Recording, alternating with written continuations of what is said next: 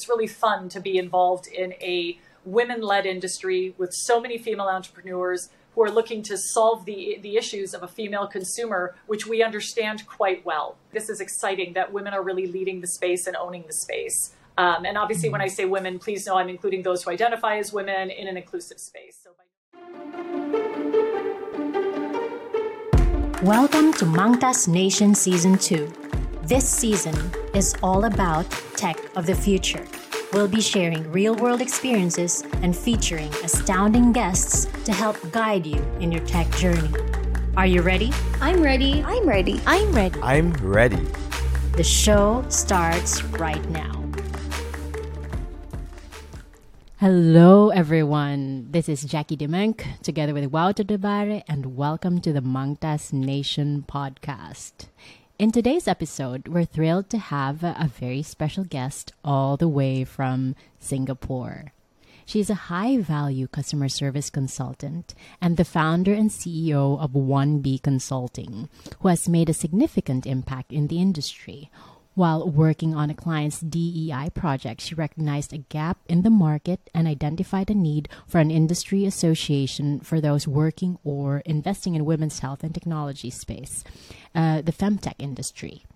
She then founded the Femtech Association of Asia, which has since driven collaborations globally to raise awareness of the region's Femtech industry, entrepreneurs, and businesses. Listeners, for International Women's Month, let us welcome Lindsay Davis. Hey, Lindsay, welcome to the show. Hi, Jackie and Walter. Thank you so much for having me. It's a pleasure to be here and to get to celebrate March, International Women's Month, with you. So thank you for having me. Fantastic. The pleasure is all ours, Lindsay. Now, before we dive into more of the conversation, let's just start simply. And can you tell us and our listeners a bit about yourself and your background? Of course. So I have now lived in Singapore for about 3 years, but have done quite a bit of business here over the years. Before this, I was in London for about 14 years. And before that, a couple other countries and the US, actually, for kind of childhood and growing up. So I am from Wisconsin originally, and then moved to Texas, where I went to school at the University of Texas in Austin. So I'm a Longhorn, as we like to say, as my alma mater. And then now have kind of shifted from my work in luxury across the US and the UK, and have now moved into still doing a bit of that work, but with a primary focus on women's health and technology, or Femtech, through, as you mentioned, the Femtech Association of Asia, and really kind of uniting over 9 countries now that we have, and over 50 companies that are in this space. So really trying to make impact through solutions, products, AI, healthcare apps, telemedicine, all of these different types of categories, and really just making an impact for women's health. So before we talk a little bit more about that organization and the objectives and all the good stuff you're doing, when you say world of luxury, what does that mean exactly? Sure. Well, I started with working in the advertising space, so in advertising agencies. So I was always on the accounts side, which is, of course, a lot of fun, and a lot of, really good cast of characters I've worked with over the years, and also some really special brands. What I found in time is that more and more I was working on kind of VIP propositions, so loyalty programs or high value clients, high spending clients, kind of that top 1%. So when I shifted initially from my advertising agency world, I knew I wanted to move to the client side more than kind of the agency side, and ended up at a company in London that specialized in luxury and lifestyle management. So more around luxury service and luxury experiences. So from London, I actually managed around 60 businesses internationally. So our franchise network in the luxury space, which in and of itself is quite unique for a luxury brand. But moreover, looking at kind of all elements and all aspects of the brand. So everything from kind of business development all the way through to implementation and ongoing advice management, kind of almost an internal consultant for the business through international operations, helping these businesses set up, train, recruit new members, and really help with their brand development and brand management globally, but most importantly, the customer experience, because obviously when we're talking about luxury brands and customers or clients that these brands are dealing with, that customer experience is going to need to be impeccable. Fantastic. But well, Lindsay, going back to femtech for people, or especially women who don't know what the femtech industry is, can you tell us a little bit more about that, and especially about why it's important? Thank you so much for asking that question. I love that you said, and tell us more about the importance of it as well. So it's not just about awareness, it's actually about the understanding of the industry. So we've all heard of fintech, we've all heard of SUStech, agritech, even health tech. So moving into kind of a smaller category of health tech, we're looking at femtech, or female technology. So the term was coined in 2016 by Ida Tin, who's the founder of Clue, which is a period tracking app. So the whole idea is that female technology, of course, is around a lot of the tech elements, like we talked about earlier, mobile apps or AI. But it also has started to move into other areas like fem health and fem care. So for instance, a sustainable period wellness brand or menstrual wellness brand may not, of course, have technology involved outside of the e-commerce space online. However, I think there's a lot of legs that these businesses can grow more into the tech space. So when we talk about femtech, we're talking about a global market size that has a big range. We're looking at everything from 22 billion to 40.2 billion, I've seen in the press as the estimated market size, with a quote of 60.1 billion by 2027 and average CAGR of about 15% a year.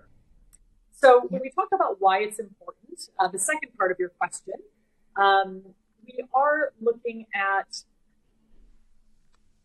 a lot of different reasons. First of all, obviously women, half of the population, if not 51%, as I often see.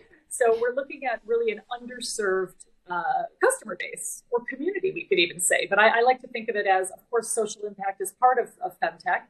But really the point is it's a business. Just as fintech or agritech, SUStech, any of these other are businesses.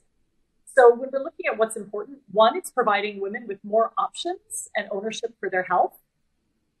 And then when we look for investment, we're looking at offering investors new opportunities for kind of early investment and long-term investment, looking at a market that's been just tremendously untapped and underrepresented over a long period of time.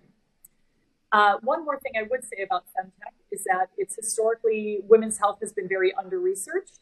So along with being underserved, also under-researched.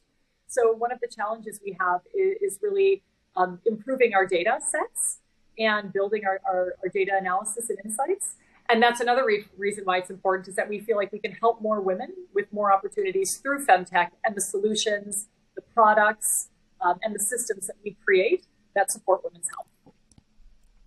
But in your life's journey, Lindsay, from America to London and now in Singapore, what inspired you in between to start the Femtech Association of Asia? And what are some of your goals for the organization? Sure. Well, I think we all look back in time and start connecting the dots on our careers. And one thing that I've always seen is I've loved working with a lot of people and very diverse people from all over the world doing all kinds of things. So first of all, I love you practically covered the continents. Yeah, exactly. Almost. I still have a few more to go. Right? But I love the diversity of this amazing world and getting to work with so many talented entrepreneurs or vendors or clients around the world. So I think that is the first thing that I've enjoyed an international career for that reason. It's just selfishly, I love getting to explore and meet so many people. As far as what the common thread is, though, I tend to have a real passion for community building and a real skill for community building. So, a lot of people say, oh gosh, you've moved around the world so many times. And I guess at this point, I think I've lived in, kind of 4 or 5 countries and done secondments long-term in a bunch of different countries. So I think it's the idea that I really enjoy kind of building communities from scratch. And I really enjoy helping those communities make impact in whatever their passion is. Now, I did see a gap here in that in the US, we kind of see a little bit more momentum in the femtech space, but here in Asia, we didn't have that unity and representation yet. So I kind of thought, oh, well, there's a great community that I can build. And the more I explored, the more I saw just a massive gap in everything from fewer businesses over here, fewer entrepreneurs in the space, fewer investors in the space.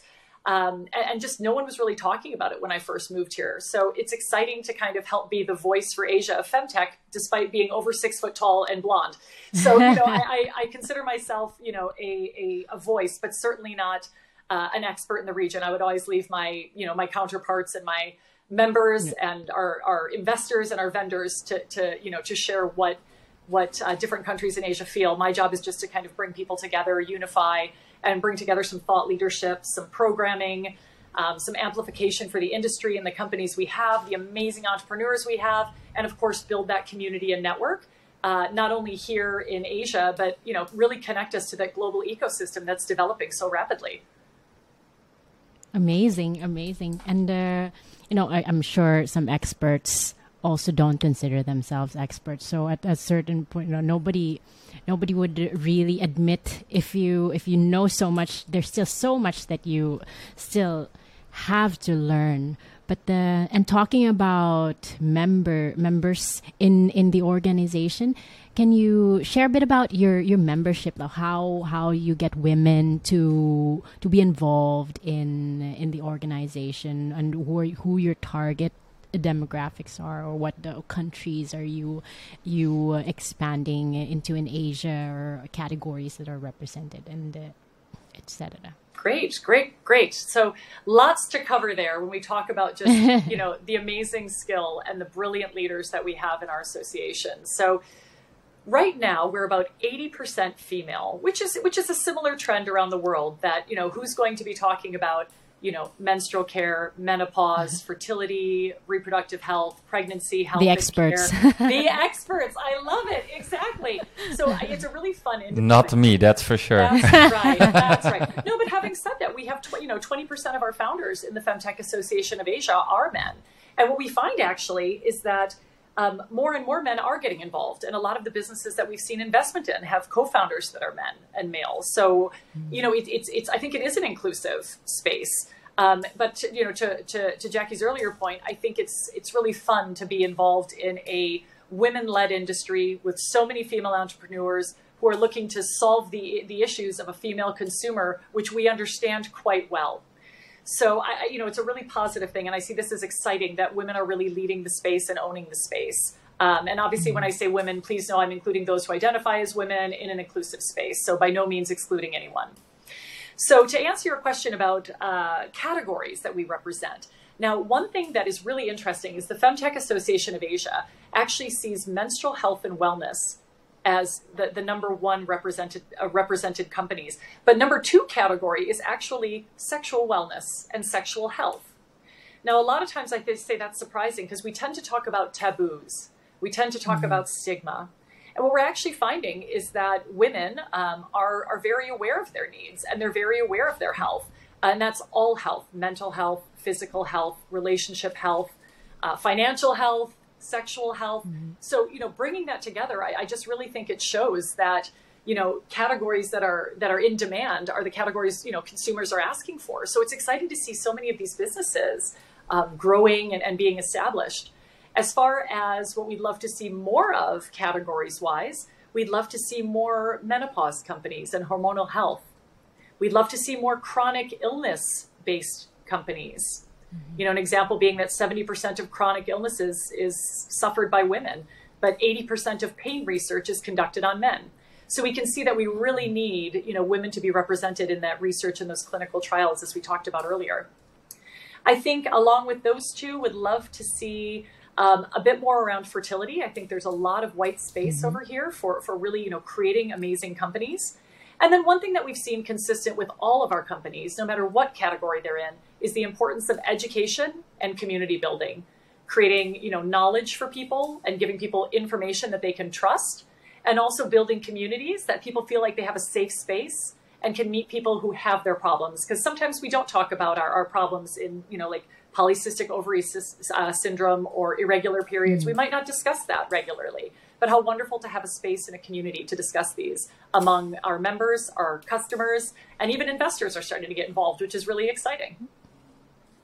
Yeah, indeed. It does sound very exciting. And when you talk about communities, Lindsay, like for our listeners who may have their own questions or concerns or would just like to join some of your communities, where are your most active communities and how can they be a part of it?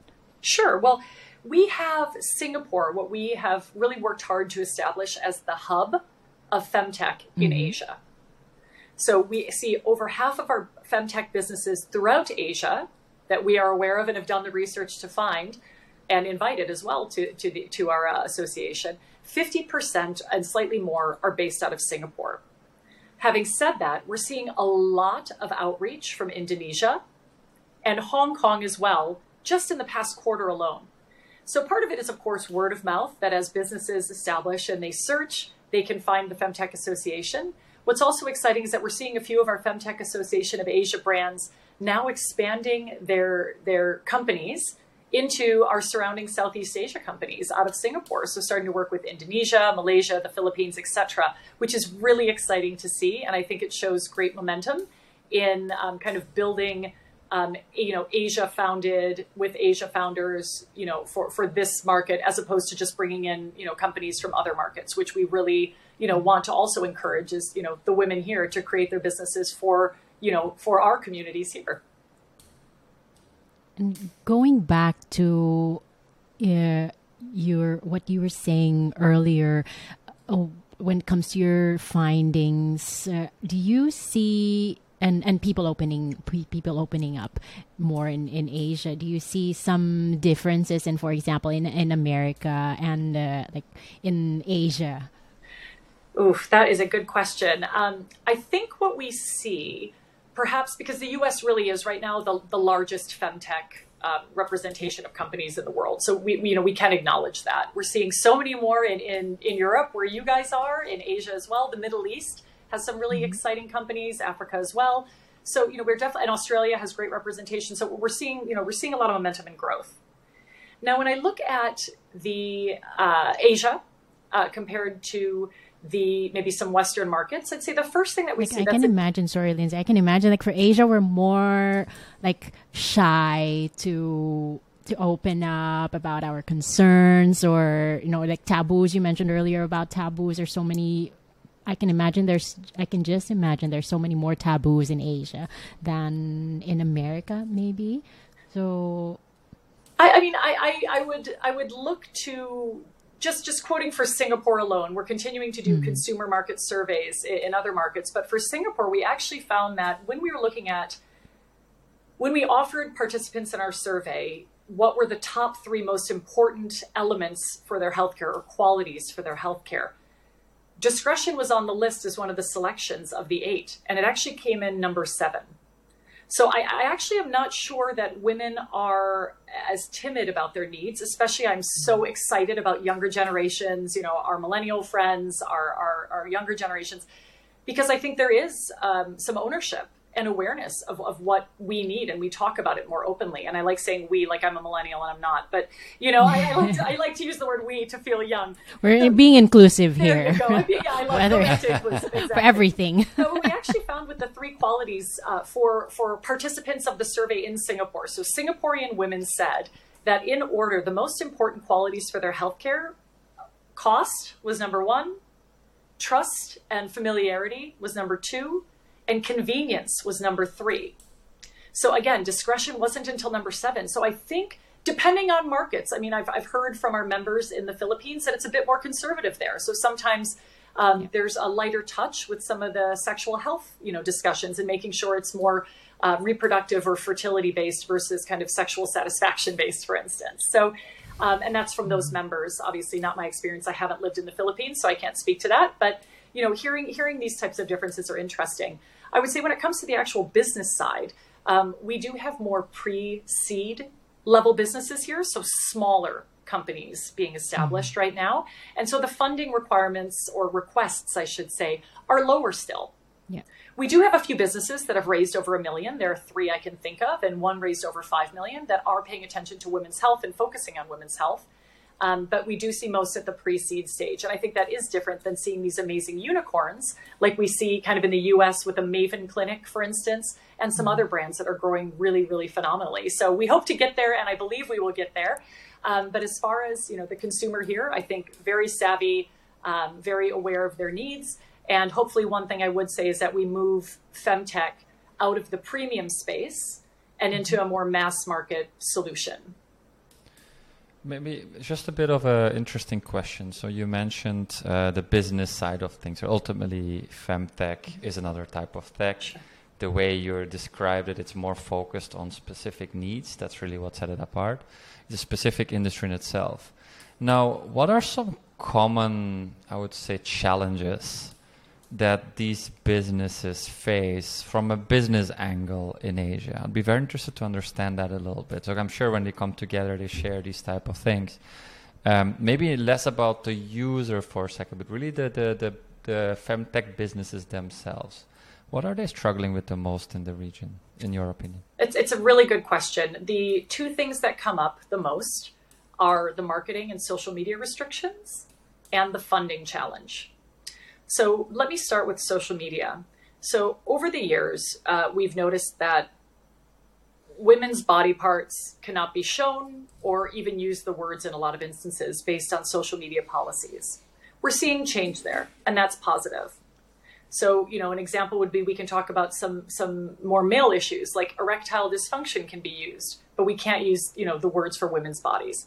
So I find that very interesting, but we are seeing change there as women are demanding that they want to be aware of what's out there for solutions. So that information also, I say this and it sounds, a little juvenile, but like, these aren't dirty words. These are body parts, it's medicine, it's medical, it's science. So first of all, social media. The second thing that we could probably spend a bit more time on is the funding challenge. So here in Asia, 77% of VCs, I should say in Southeast Asia, excuse me. In Southeast Asia, 77% of VCs do not have a female decision maker. So if we look at the fact of a female female founder in femtech going into a room to discuss, as Elvie, one of the founder of Elvie, who's based out of the UK, but she said she'd go into rooms and discuss a breast pump, and it just would go over people's heads. The gentlemen couldn't understand, what she was trying to explain and why the need was so great. So I think there's already a bit of a hurdle in understanding whether it's the product or the actual issue at hand and why it is actually an issue. So I think that's a challenge, is when you face a room that might not be as diverse, not as diverse of an investor set, it's a little bit tough. That's a challenge. Secondly, I think as a strategy, you can just make a list. Okay, I'm going to a meeting and I'm meeting with this and this and this founders. Who are their wives? Okay, and then talk to their wives before or girlfriends or partners. I definitely think that, and I think that would be a nice thing, is making sure that connection's there. I would add to that, there are also so many layers of this because, it's such a personal thing. And for me, for instance, if what my issues might not be Jackie's issues, right? Or, so it's hard to say, well, my wife doesn't have that issue. And it's like, well, maybe you haven't talked about it. Maybe she hasn't discussed perimenopause with you. Maybe she hasn't even discussed menopause with you because you're in the middle of having children. So you don't understand that. So, and that's really what we find a lot of is like when in our survey, again, with Singapore, when we asked what women in Singapore knew the most about, they said menstrual health, mental health, and reproductive health.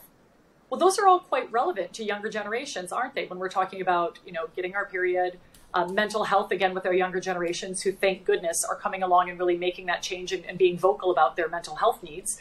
And then reproductive health, that's obviously at a certain age group. What women said they knew the least about: menopause, chronic illness, and reproductive health and fertility.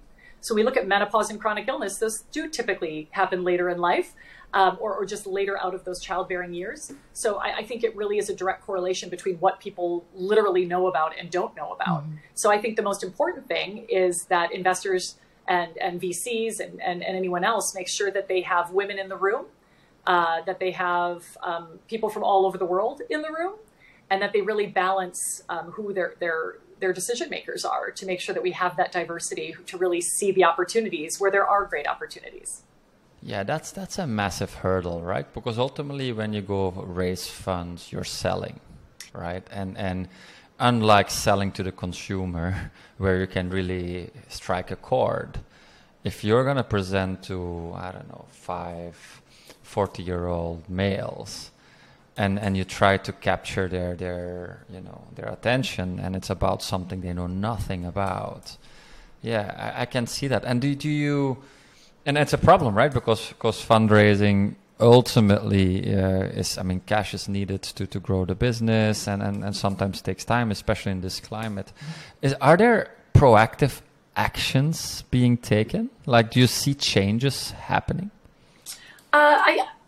Good question. The biggest change I think I've seen is, first of all, that investors, no matter what the investor profile is, more and more investors are, and I'm talking VC investors at this age, are starting to see the importance of not that they didn't already, but there's more opportunity, I think, to have femtech businesses come forward and women's wellness and women's health businesses coming forward, which is a lot of what we're doing with the Femtech Association of Asia, is really showing the need, interviewing the consumers, bringing that insight and really trying to bring the thought leadership to give people a different perspective on what merits investment. So I think that's a big part of it. And then I would say also we're seeing a lot of activity. I can speak to Singapore on this part, a lot of angel activity. And I've had a number of angel investors reach out to me personally and say, I'm looking to invest. I have, 10 to 25,000. I would like to put it into a women's health business. Do you have any recommendations for the types of businesses I should be looking at? Secondly, I want to invest in Asia. And I feel like this is a really neat kind of intersection that I can get involved with, technology, women's health, and Asia. I mean, I think we can all admit that Asia is just a really exciting place to be. There's a lot of growth here, especially if we look at, some of our developing markets and the entrepreneurial spirit that's coming out with incredible founders and entrepreneurs with some of, the countries here. There's so much potential. And it's exciting to think not only is there potential from the founder perspective, huge population that has not been served. It's an underserved population. So there's a lot more to do here. Have you thought about helping solve it directly? Like creating a network of angels, for instance, and getting maybe the license to get, I don't know, 200 kick-ass, angels on board that would support this. Is that something you've considered? I feel like you're in my mind. You're in my mind. There are so many opportunities, and I think the fact that we don't have an accelerator for women's health here, there's an opportunity. We just found our first women's health focused VC that's just setting up right now. And they're actually a member of ours, which is really exciting.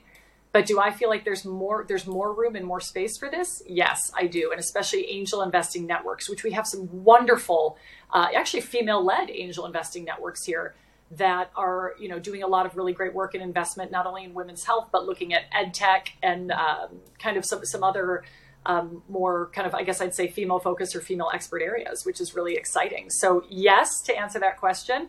But there's so much more I would love to do. I mean, one thing I'm really looking forward to is that we have the largest ever Women's Health and Femtech conference coming to Asia this month, and we've partnered on that. So the Femtech Association of Asia is the kind of Asia partner for the Women's Health Innovation Summit, which will be taking place in Singapore on the 22nd and 23rd of March. And it's really exciting. It's like, this is our first regional massive conference for this industry, and we get to take part in bringing it here. So I'm just absolutely thrilled. So there's definitely more opportunity also in kind of event space and actually building, knowledge share platforms for people. So I think it's taking the community digital. We could sit here and brainstorm all day, but I'm fairly certain your audience will want a break from me after that. No. I want to hear more, right? So Lindsay, if it were up to you, right, and everything went beyond your imagination, where will this be in 5 years? Oh wow! I mean, what's the limit? What's the ideal end state? Yeah, Yeah, I mean, the ideal end state is our vision, which is to have available, accessible, affordable healthcare for all women across Asia. So I think that is obviously maybe not a 5-year plan, but that's what we're working towards. It's knowledge, funding, and solutions is really kind of how I see our focus. I would love to say that in 5 years we'll have built a strong enough ecosystem that combines founders, professionals, investors, future founders, because I always like to think about that next generation, which is just such a wonderfully powerful voice. And I know I talk about it a lot, but that's really who's making change right now in this space. The consumers making demands for options and ownership. So what I'd love to see is, to answer your question, and where I'd love to focus my time and attention is, first of all, on building some sort of advisory that we can actually not only be the gateway through our knowledge, but actually help businesses that are based here grow, and help businesses overseas in the women's health and technology space and fem health and fem care space actually use our knowledge. We have all this knowledge in this network, and we would love to offer that for people who want to come into market and actually build, build a broader ecosystem that isn't just about Asia, but broader. So that's the first thing. The second thing, as you say, is something around an accelerator or actually bridging that gap in funding. Very passionate about that, and really would like to support that and make sure that we are, funding kind of these businesses of tomorrow, which definitely are needed today. And then when I look at what we're looking at, I really see B2B as critical. So how are we actually building employee care and employee benefits that are not general, but they're actually specific, not only from the DEI perspective, but also women in particular, and those who identify as women and have women's health needs. So how are we actually providing workspaces that are conducive to women and their needs at different stages of life? It could be something as simple as putting a nursing room with a refrigerator to store breast milk. It could be the fact that 59% of women in menopause say their health has negatively affected their work. And that was in Forbes magazine. So are we doing trainings that, line managers actually understand that women of a certain age, brain fog is real, exhaustion is real, heightened states of anxiety are real. And there are like over other 40 or 30 other symptoms of menopause. So are we actually training and teaching people? And is this an integrated part of our inclusivity? So I think there's a lot here. And I do look for partners all the time, whether it's big pharma partners or, like you mentioned, angel investing networks, whether it's partners like local private members clubs who help support me with event-based sponsorship here, or kind of larger scale partners like, Mangtas, who are inviting Femtech to be a part of the Future of Technology podcast. I mean, this is what we need, is this amplification and support. So I would just, that was a lot to digest, but you can see that my mind goes a million miles an hour, and I only wish I had more hands and probably a bigger brain. And more time. and more time today. Yeah, 25 hours each day. Like, I have a 6-month old baby, and let me just say, I do appreciate like here in Europe, with the establishments or the offices that have a special section for breastfeeding mothers, or even restaurants that just have a diaper changing table that already it's just a small thing, but for mothers like myself, it's much appreciated. Well, first of all, congratulations, new mom.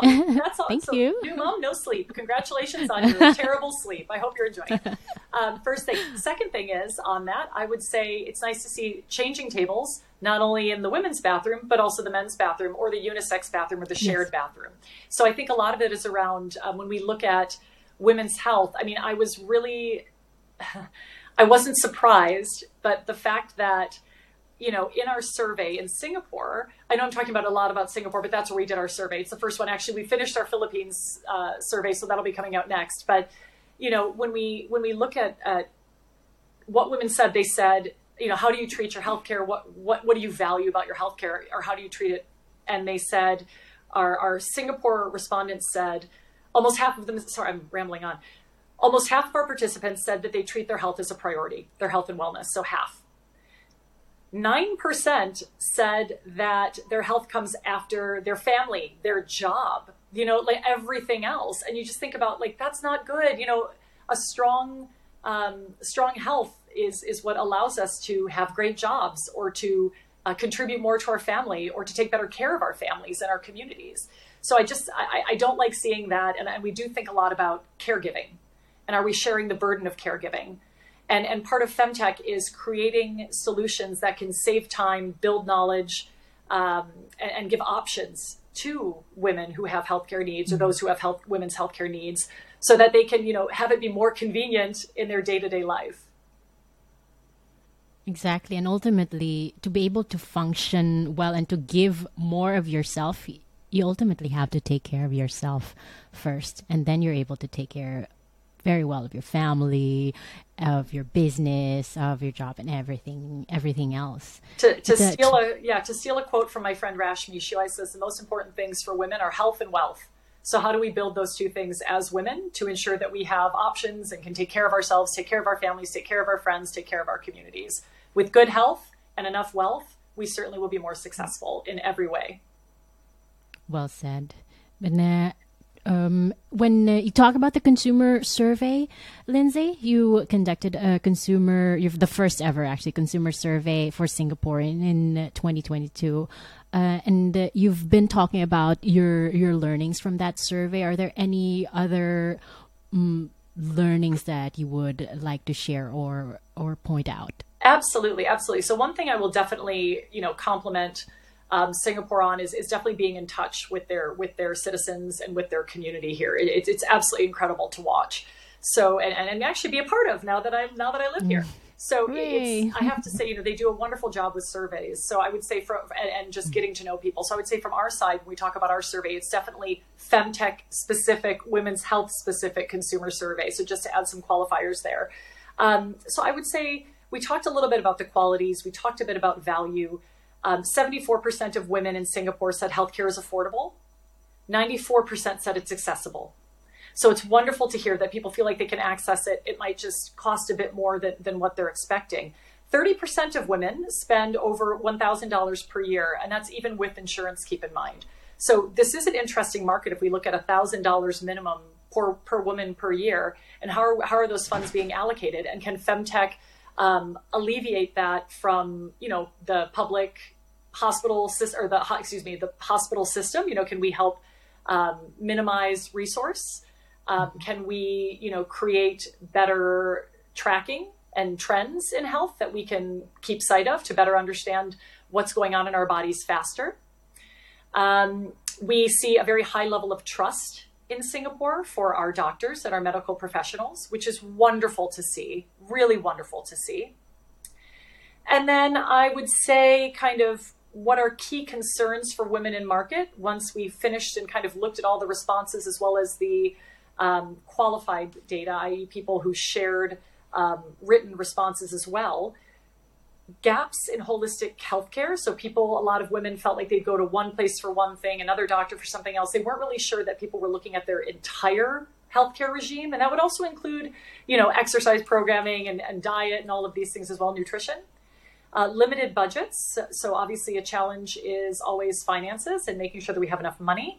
A lack of knowledge. So sometimes we just don't know. We don't know what to ask, or we don't know that that's not normal. PCOS has been taking 5 to 7 years to diagnose with that pain. And maybe women sometimes just think everyone has that pain, but not everyone does. So we don't know what's normal or not. We only know our bodies.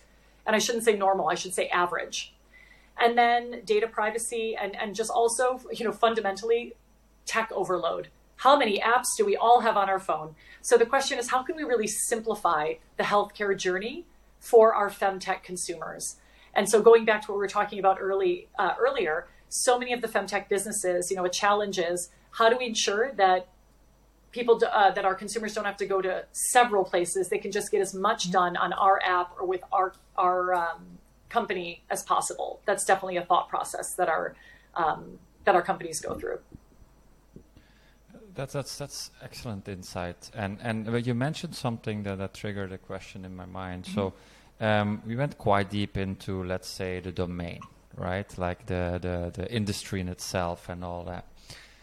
But you touched upon like tech and data privacy and all that. So something that I'm personally interested in is there something unique about Femtech when you build solutions that tech people need to be aware of? Like we have a lot of technicians, for instance, like when they're building solutions for that space, are there specific nuanced challenges that are quite unique to that? Does something come to mind, Lindsay, with this question? Well, I mean, as you're speaking, obviously being from the U.S. originally, I look at Roe versus Wade. I'm sure, reading about all of that. And I think, gosh, I mean, talk about data being used in a way that, to me, is difficult with crossing lines of privacy. And so when we talk about privacy, I think a lot of it is around confidentiality.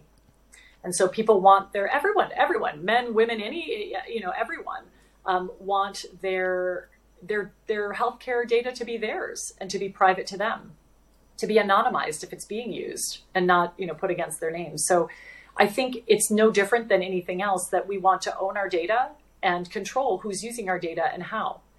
And so I would say for femtech businesses, having strong data policies, privacy policies, terms and conditions, and making sure we adhere to those, and those are reviewed regularly, incredibly important.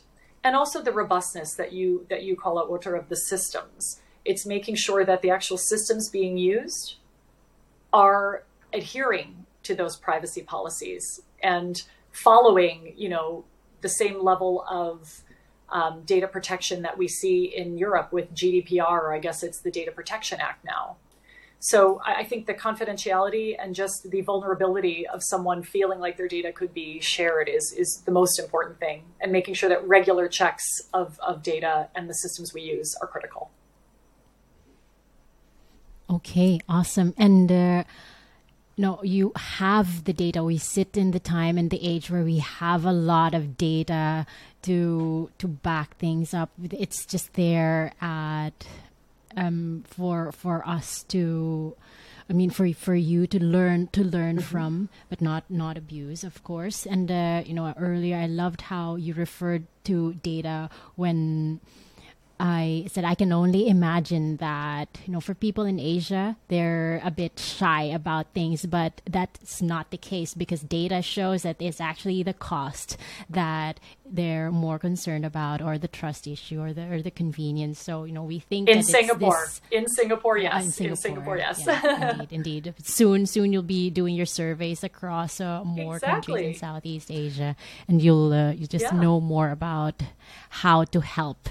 Actually, I love what you just said, though, because you definitely just highlighted something that is so critical. And that's really, I think, just the fact that, like, we think of Asia and we just think of this massive continent, and just the differences of the consumers, the businesses, the level, like you were talking about a second ago, the level of data security policy, like these are such different cultures, languages, healthcare systems, insurance systems, they're all so different. So I think it's really exciting to think about the personalization and localization that femtech can solve, and that 100%. Business is scaling. Also talking about challenges. One of the challenges is, oh my goodness, moving from Singapore to anywhere else, or Indonesia to anywhere else, or Vietnam to anywhere else, or China to anywhere else. They're all so different. So it's like, it's really needing to have a localized solution and being ready to have a million different iterations of what's being delivered based on the needs of each country and consumer. 100%. So basically, Jackie and I met each other over 25 years ago in the Philippines, coincidentally. So we're both originally from the Philippines, and I live myself in probably 5 different Southeast Asian countries. Amazing. And I can tell you, Singapore and Philippines are not going to be the same. Right. Exactly. It's going to be very, very interesting. I look forward to reading their core challenges. But I remember growing up in the Philippines, taboo is serious, right? Especially on these type of topics. So really, really powerful stuff you're doing, and really bringing that to light is very important. Thank you so much. Yeah, really looking forward to sharing more. And again, if I had more hands, I would do more, because I'm so passionate about the space and I have so much information to share. It's just finding the time to actually, put the pen to paper, or create the social media post, or have the meeting with the investor, or have the meeting with the new member and welcome them. We just welcomed another new member today. It's we all have this, I think, though, in the entrepreneurial space. In femtech is no different from every other tech business that's just starting off, is that there's so much to do, so many people to catch up with, so many podcasts to be on, you know. So at the end of the day, it's really just doing our best to maximize our time and where we're going to have the greatest impact towards achieving our vision, again, of that available, affordable, and accessible healthcare for all women. Awesome. And I love how you're so passionate about what you're doing, Lindsay. And you already said that you want like building these communities, and it's so great how you're having fun, but at the same time, you're creating so much impact and helping so many women and so many people in what you do. So kudos to you. And for businesses or organizations or even individuals who would like to get involved or get in touch with you, how can they best reach you, or where can they best find you? Yeah, thank you for asking. So, you know, we welcome everyone to contact us, even if it's just a simple question about thoughts or to have a discussion or a virtual coffee at that. So, you know, we are mostly on LinkedIn is actually where we try to really build our community, because we feel that is a wonderful way to kind of, again, bridge that consumer, business, founder, and investor, you know, kind of create the platform to connect all of those and unify those groups. So LinkedIn is probably best. We also do have a small Instagram page, but don't spend as much time on it. Everyone's welcome to reach out to Lindsay Davis on LinkedIn as well. I always welcome new connections, especially people, again, passionate about women's health and technology. And anyone who's just curious about, you know, living in Asia, creating a business and building a business in Asia, scaling a business. Of course, if it's about the Philippines, I'll defer to you two. So maybe you'll have some people contacting you as well. But, you know, I love meeting people, and I love trying to create something for individuals I feel so passionate about, which is, you know, women and those with women's healthcare needs. And I think there's a lot of room for growth and a lot of room for change, ownership, options, and the next generation of founders to come in and make huge impact alongside the founders we already have today, who are really, you know, starting that momentum and have just absolute talent. So, you know, thank you so much. This has been so great chatting with you guys. I love talking with other people who have spent significant time in this part of the world, and also in Europe. So we have some things in common where we've lived. And just really thank you for amplifying and helping me amplify this message around, you know, inspiring collaboration to build the women's health and technology, or femtech, community globally. Awesome. And well, the pleasure is all ours, Lindsay. Thank you for spending time with us today in the midst of your busy schedule to help share and spread the word about femtech. And well, just to put a pin on it, there's also different avenues or different social media platforms for different countries in Asia. I can just imagine that for other Asian countries, other social media they're more active on other social media platforms rather than Facebook LinkedIn, is Google. for Facebook example. can be Google in some places.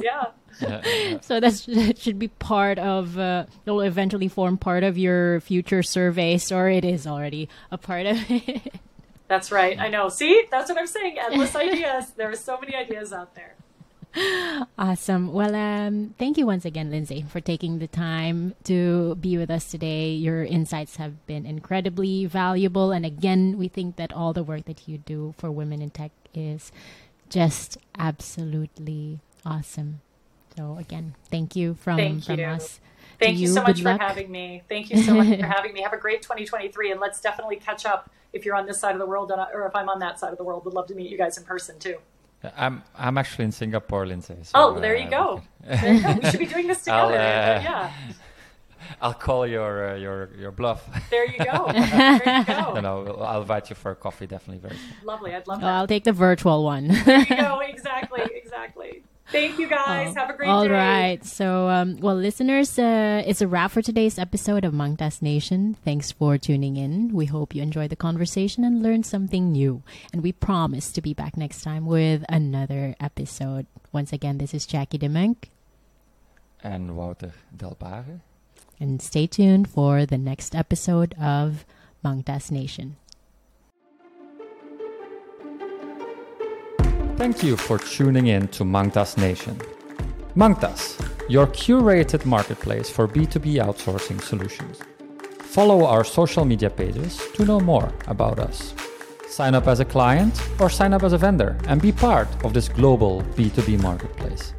Join us at www.mangtas.com.